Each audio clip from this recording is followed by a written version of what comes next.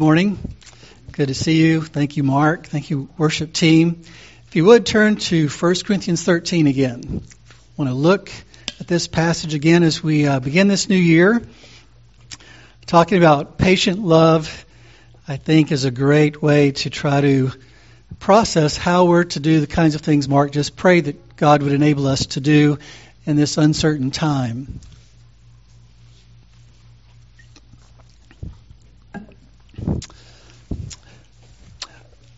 Many of you may have heard this story before. I've seen different versions of this story, but it's a story in which this man is shopping, and he notices another guy shopping with his little 3-year-old son. And the little 3-year-old wants some candy, and so he is appealing to his father for that candy in ways that sometimes children can, and not being very patient about it as a little 3-year-old. But the man is remaining calm, and he says things like, "Now, Billy, everything's going to be okay." And so as this other man is shopping for his wife, he occasionally runs across this father and this son throughout the store as they do their shopping, crisscrossing paths in various ways. And every time he comes by this father and his son, he hears the child escalating his appeal for candy. And you still see the father saying very calmly, "Now, Billy, we'll be done soon. We'll be done soon." And so this keeps going, and before you know it, by the time they're both at the checkout counter, the little 3-year-old is screaming for candy. And the father is still saying, "Now, Billy, just stay calm. Everything will be fine. We're going to be done in just a minute." And so the other guy who's shopping for his wife is watching all of this and thinking about it, and he's just amazed that this man is remaining so patient.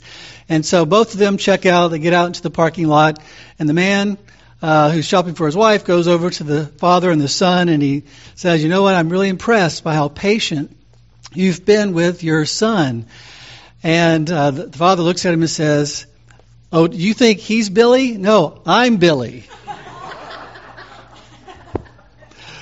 The point being, I'm just trying to get through this without going crazy. I'm talking to myself. Well, that's actually what we need to do, but just saying things like stay calm, or don't do something you're going to regret, or whatever we might say to ourselves really isn't enough. What we have to say to ourselves is what the truth is. We have to speak the truth to ourselves. Like Martin Lloyd-Jones says, we have to preach the truth to ourselves. So in order to be truly patient, we have to know what that really looks like from God's perspective. And we have to preach to ourselves the truth that helps us to respond in a way that is truly patient. So I'd like to read for us again this love chapter.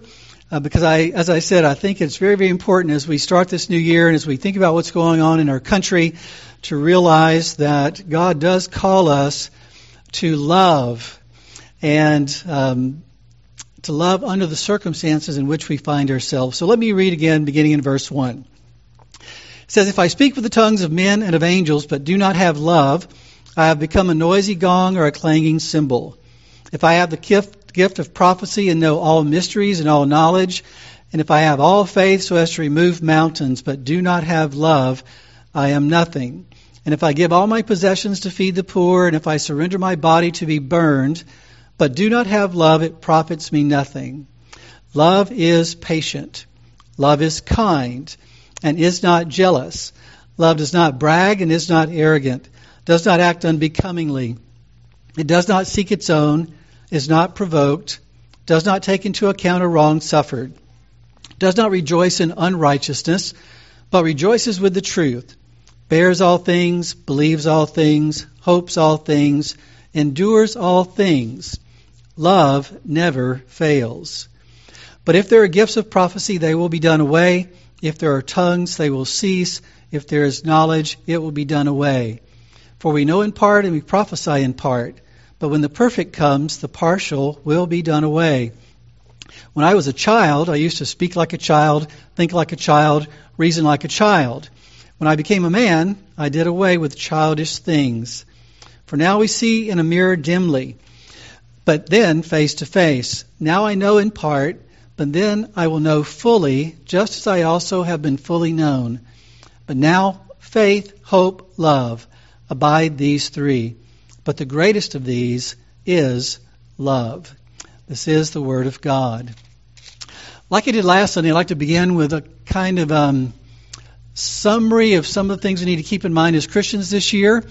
Now, this is a very busy slide, has a lot of writing on it, which I don't really like. In fact, it's hard to even get it all on the page there. But I just want to take a couple minutes to remind us of some of the basic truths that we believe as Christians, because these basic truths are meant to feed into how we live out our lives and are meant to help us really love in the ways that God calls us to love.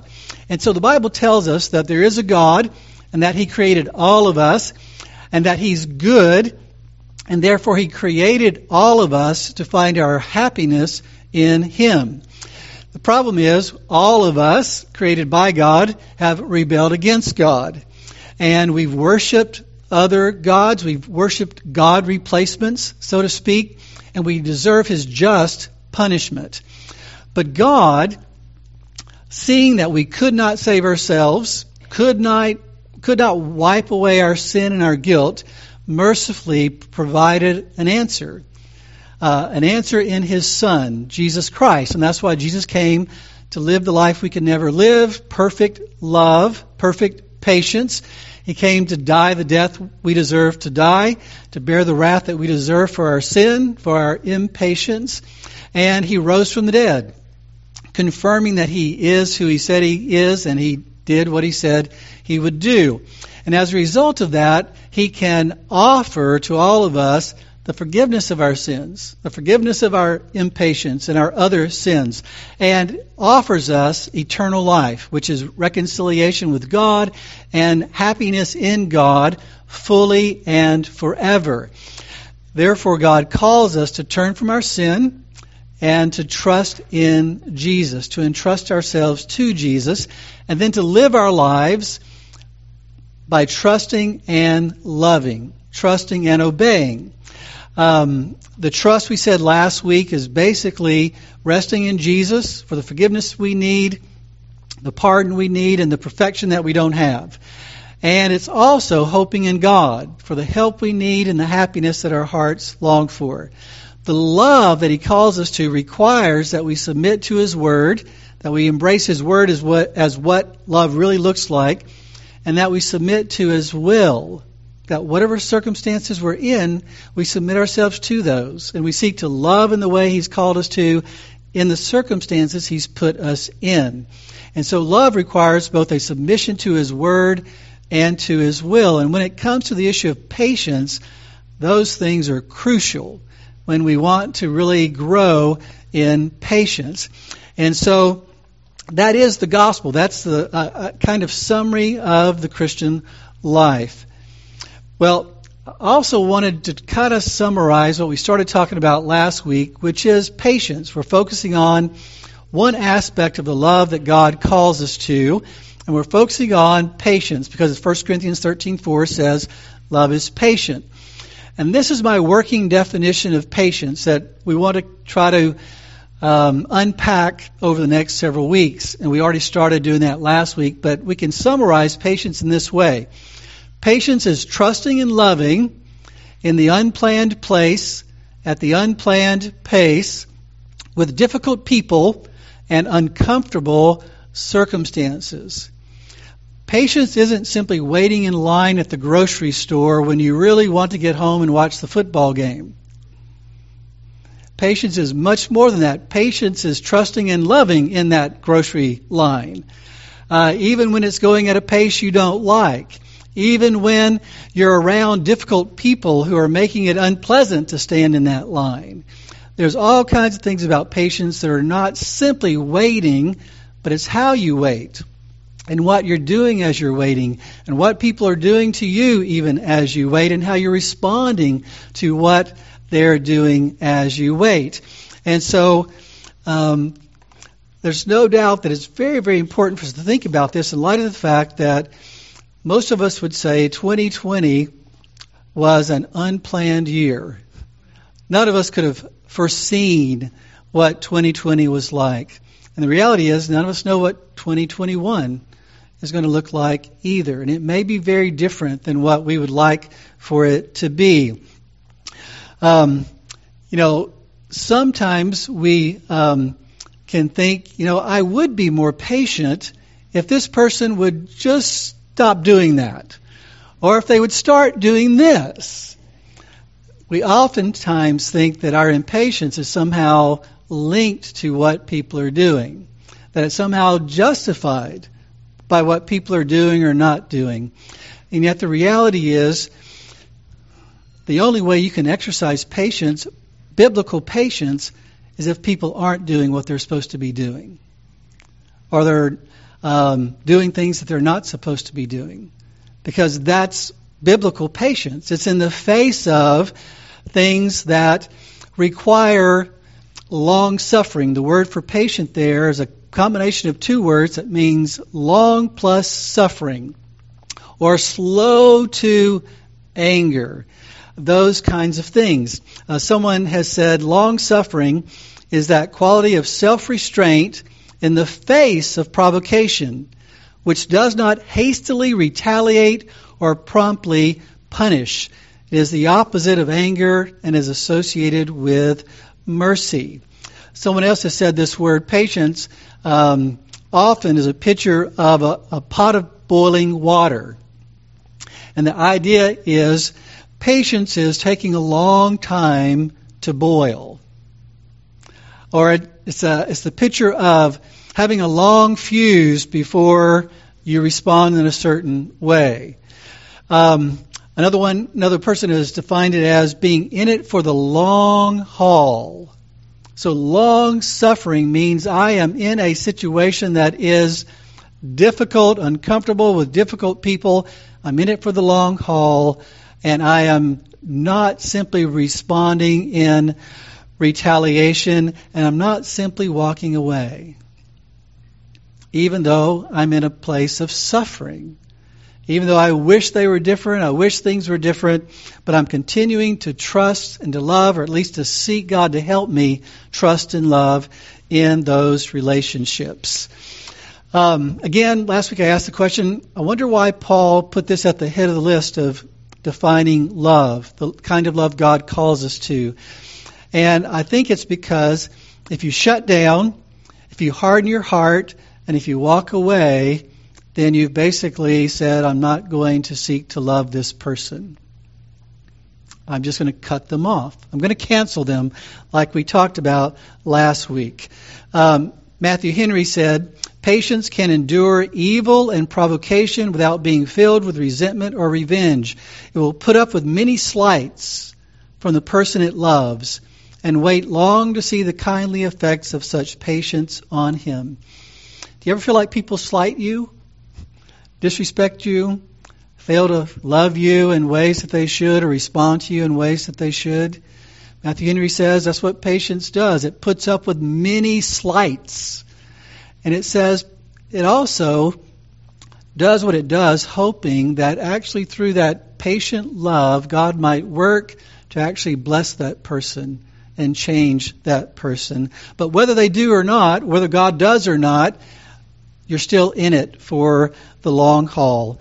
And that's why God commands us to be patient with people and in circumstances. Next week, Lord willing, we'll talk about being patient in circumstances. This week, we're going to focus on being patient with people. And that patience is a reflection of our patience, the patience that we see in God, that we're to be like God. God calls us to be like Him. He's patient with us when we sin against Him all day long. And yet He still loves us and is kind to us and blesses us even when we continually disrespect Him, disregard Him, ignore Him, disobey Him, and injure Him, you might say. He responds so very patiently. And then finally, patience is long-suffering in the face of difficult and disappointing people and circumstances. Again, there's the scripture that I think Mark referenced in his prayer, We urge you, brethren, admonish the unruly, encourage the faint-hearted, help the weak, be patient with everyone. And you could argue that all of us could probably fall into one of those three categories. And therefore, we need patience with everyone because they may be unruly, they may be disobedient in some way, shape, or form. That might be the thing that stands out to us in our relationship with them. Or maybe they're faint-hearted, they're despondent, discouraged, and therefore almost immobilized in terms of doing what they should do. And yet God calls us to be patient with them. Or they may be weak in the sense of weak in faith and maybe even being deceived and led into things they shouldn't be doing. And Paul says, be patient. Be patient. Don't cut them off and walk away because they're unruly. Don't cut them off and walk away because they're faint-hearted. Don't cut them off and walk away because they're weak. The idea is you won't need patience if they're everything you want them to be, and if they're not causing you any discomfort, or they're not challenging you to love, then you don't really need patience. And so it's so important that we think about this, because the first point I want to make is we should expect to be hurt and offended and disappointed in a fallen world. We should expect that from each other. Even believers, because none of us are perfect. All of us still sin. None of us are like Christ yet as we should be. I think that's part of what's behind Mark 11:25 when Jesus told us, whenever you stand praying, forgive. Or whenever you stand praying, forgive. Which means every time you go to God in prayer, you ought to check to see if there's a need to forgive someone. He goes on to say, if you have anything against anyone, so that your Father who is in heaven will also forgive you your transgressions. Why would Jesus say, whenever you stand praying, forgive? And check to see if there's someone you need to forgive. Because we live in a fallen world, and we're offending each other all the time. In ways that are truly sinful, and in ways that are just sinful in our own minds. There are real and imaginary injuries. There are real and imaginary sins that people commit against us. There are some times when people sin against us and they really are committing a sin according to the Bible. There are other times we feel like they're sinning against us, but it's just in our minds. We felt like they've sinned against us, but God wouldn't say that. But still we respond in that way. Jonathan Edwards, in preaching on this characteristic in 1 Corinthians 13, said, if we are not disposed meekly to bear injuries, we are not fitted to live in the world. If you and I are just going to go out there and do unto others as they're doing unto us, then we're not fit to live in the world in the way that God calls us to, is what he's saying. He says, we are not fitted to live in the world, for in it we must expect to meet with many injuries from men. He goes on and says, the aspect of the world is too much that of which our Savior spoke. He says, the world is too much like what Jesus pointed to in Matthew 10 when he says, behold, I send you forth as sheep in the midst of wolves. That the propensity of sinful man is to attack and devour each other, to take advantage of each other, to injure each other. And even among Christians, we're not perfect, therefore there's going to be sinful interactions between us on one level or another. And so he says, therefore those that have not a spirit with meekness and calmness and long-suffering and composedness of soul to bear injuries in such a world are miserable indeed, and are like to be wretched at every step of their way through life. So he's saying that if you want to be happy in this world, truly happy in God, truly happy, it's all about how you respond to other people, because they're going to disappoint you, they're going to sin against you, just like you're going to disappoint and sin against others. And how we respond to people's evil toward us, their sin toward us, their injuries toward us, makes all the difference in the world in terms of our own joy and peace and circumstances. And so the first thing in thinking about life in terms of moving toward being more patient is to realize that it takes difficult people and difficult circumstances to exercise patience. And in a fallen world, we have plenty of opportunity to do just that. The second thing, though, is there's nothing wrong with identifying the difficult things that we find in people. There's nothing wrong with that. Part of what the Bible calls us to is to encourage one another, even reprove one another if necessary. So there's nothing wrong with identifying sin in other people or and trying to correct that and that sort of thing. But it's how you do that. It's how you respond to the sin that you see in other people, the injuries and the evil that they might do to you. That's why Jesus can say in Matthew 7, verse 1, "Do not judge that you will not be judged. For in the way you judge, you will be judged. And by your standard of measure, it will be measured to you. Why do you look at the speck that is in your brother's eye, but do not notice the log that is in your own eye? Or how can you say to your brother, let me take the speck out of your eye, and behold, the log is in your own eye? You hypocrite, first take the log out of your own eye, and then you will see clearly to take the speck out of your brother's eye." Now, there's a lot that could be said about this, but let me just say, first of all, Jesus isn't saying ignore the speck. You may see something in your brother that needs to be dealt with.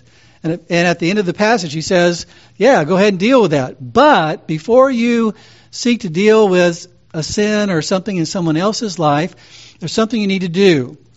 And I believe the connection between the speck or the splinter and the log is that they're made of the same thing.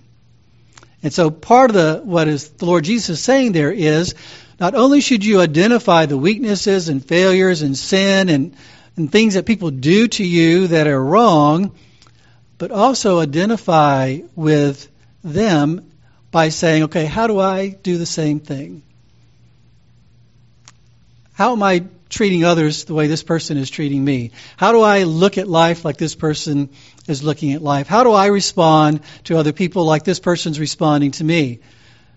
Identify not only the other person's sin, but identify their sin in me, in you. Why is that so important? It's the place of humility. And God gives grace to the humble.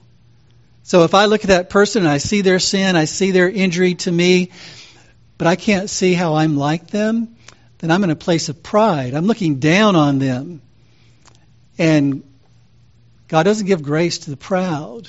God gives grace to the humble. So we humble ourselves by identifying, okay, yes, this person has hurt me, offended me, injured me in some way, but how do I do the same thing? How have I done the same thing in my own life? So that God can give me grace as I seek to respond humbly to what's going on. And that means next to determine to love them patiently by laying down our lives. In Colossians 3, Paul says, verse 12, "So as those who have been chosen of God, holy and beloved, put on a heart of compassion, kindness, humility, gentleness, and patience."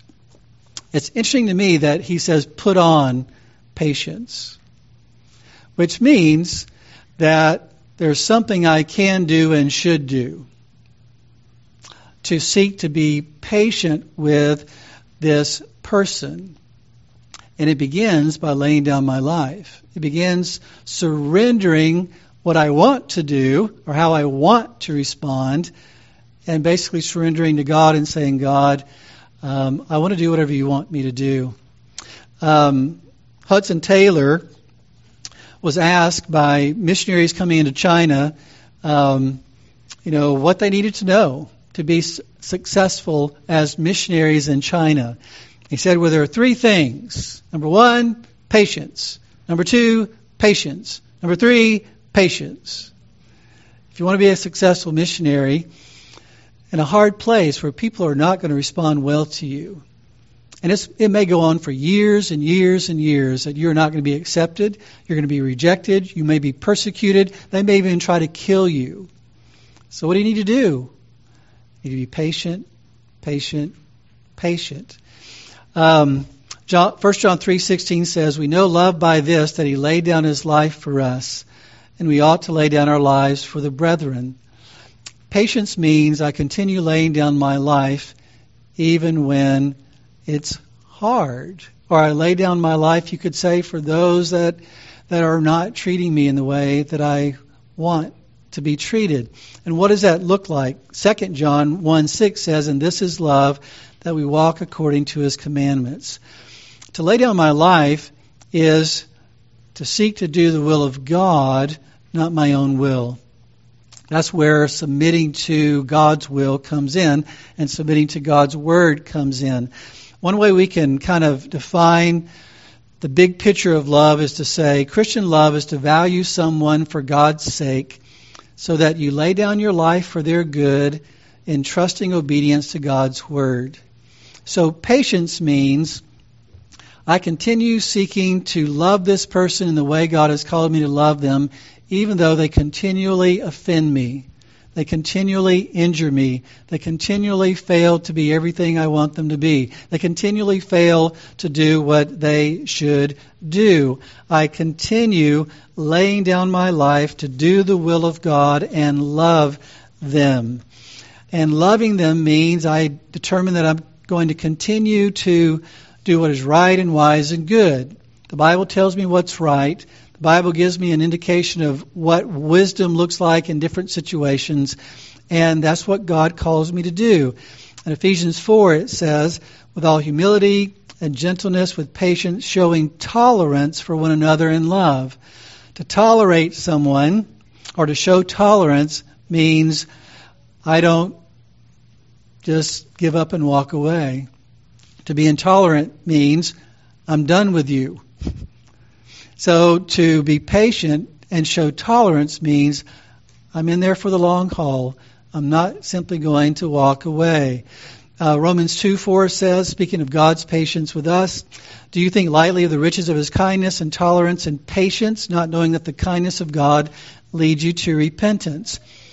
God's kindness and his patience go together, which means he is patient with us because he continues to be kind to us even when we're not responding rightly to him, even when we're sinning against him, even when we are resisting him and running away from him and even blaspheming his name. He continues to be kind. Paul could say in 2 Timothy 4:2, preach the word, be ready in season and out of season, reprove, rebuke, exhort, with great patience and instruction. Why did Paul tell Timothy to preach the word with great patience? Because don't think that by preaching one sermon, you and everybody else are going to get on board with what was just said.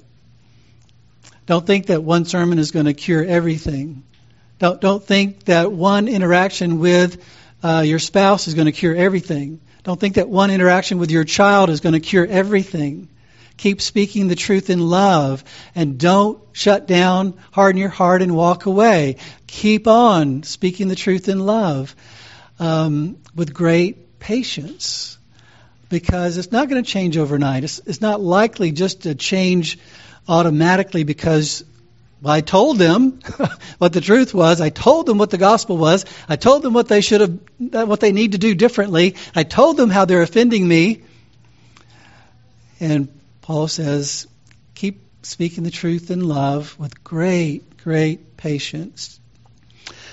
There's so many other things we can talk about. It's interesting when you look at what Jonathan Edwards has to say, and if you want to do some more reading on your own, find Jonathan Edwards' sermon on 1 Corinthians 13 on charity and its fruits.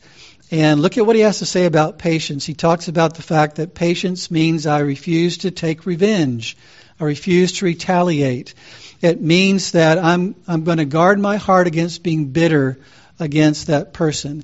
It means that I'm going to fight letting my my peace before God to be disturbed.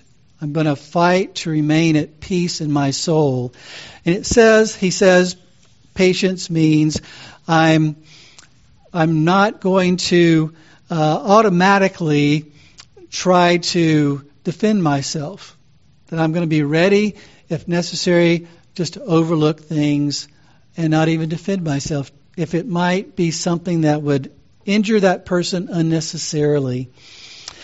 Well, he asked the question, why is it called long suffering? And what he says is, he'll put it this way, I'll put it in his words because he says it very well. He says, it's called long suffering because we ought to meekly bear not only a small injury, but also a good deal of injurious treatment from others. We should persevere and continue in a quiet frame without ceasing still to love our neighbor, not only when he injures us a little, but when he injures us much. And the injuries he does are great. And we should not only thus bear a few injuries, but a great many. And though our neighbor continues his injurious treatment to us for a long time. If you think about what he's saying that love never fails. No matter how many times they've offended us, no matter how great the offense, no matter how long it goes on, God calls me to continue to love them, to continue to respond as he responds to sinners day in and day out. Well, let me apply this as I wrap this up for this morning to one set of people. And for us in this country, one set of people we need to think about are our leaders, which we prayed about this morning. We all know that this week there were rioters that stormed the Capitol of our nation and did some damage and caused a lot of disruption, and there were people that died as a result, and it was just a terrible day for us as a country. And we might ask the question, why did those people storm the Capitol building? Well, to one degree or another, in one way or another, I think you could say it's because they were responding to a real or imaginary injury. And some would have been responding to the injury of what they would call a stolen election. Now that is a real thing or it's an imaginary thing. But either way, they were responding to either a real or an imaginary situation with regard to the idea of a stolen election and maybe other things. That may not have been the only thing that all of those people had in mind. There might have been other reasons, other offenses, other injuries, feelings of being disenfranchised, not having their voice heard, feeling like they were losing their country. They were being injured by politicians who weren't responding and leading appropriately, and therefore they did what they did.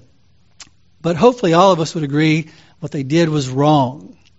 It was not the right thing to do. It was not the right thing to do in response to a real offense or an imagined offense. Either way, it was not the right thing to do.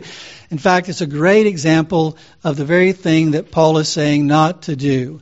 It's a great example of impatience, because we're defining patience in terms of how we respond to offenses. And so impatience is retaliating inappropriately to a real or perceived injury. And so it's an illustration of impatience. It's an illustration of not doing what Paul says and exercising patient love.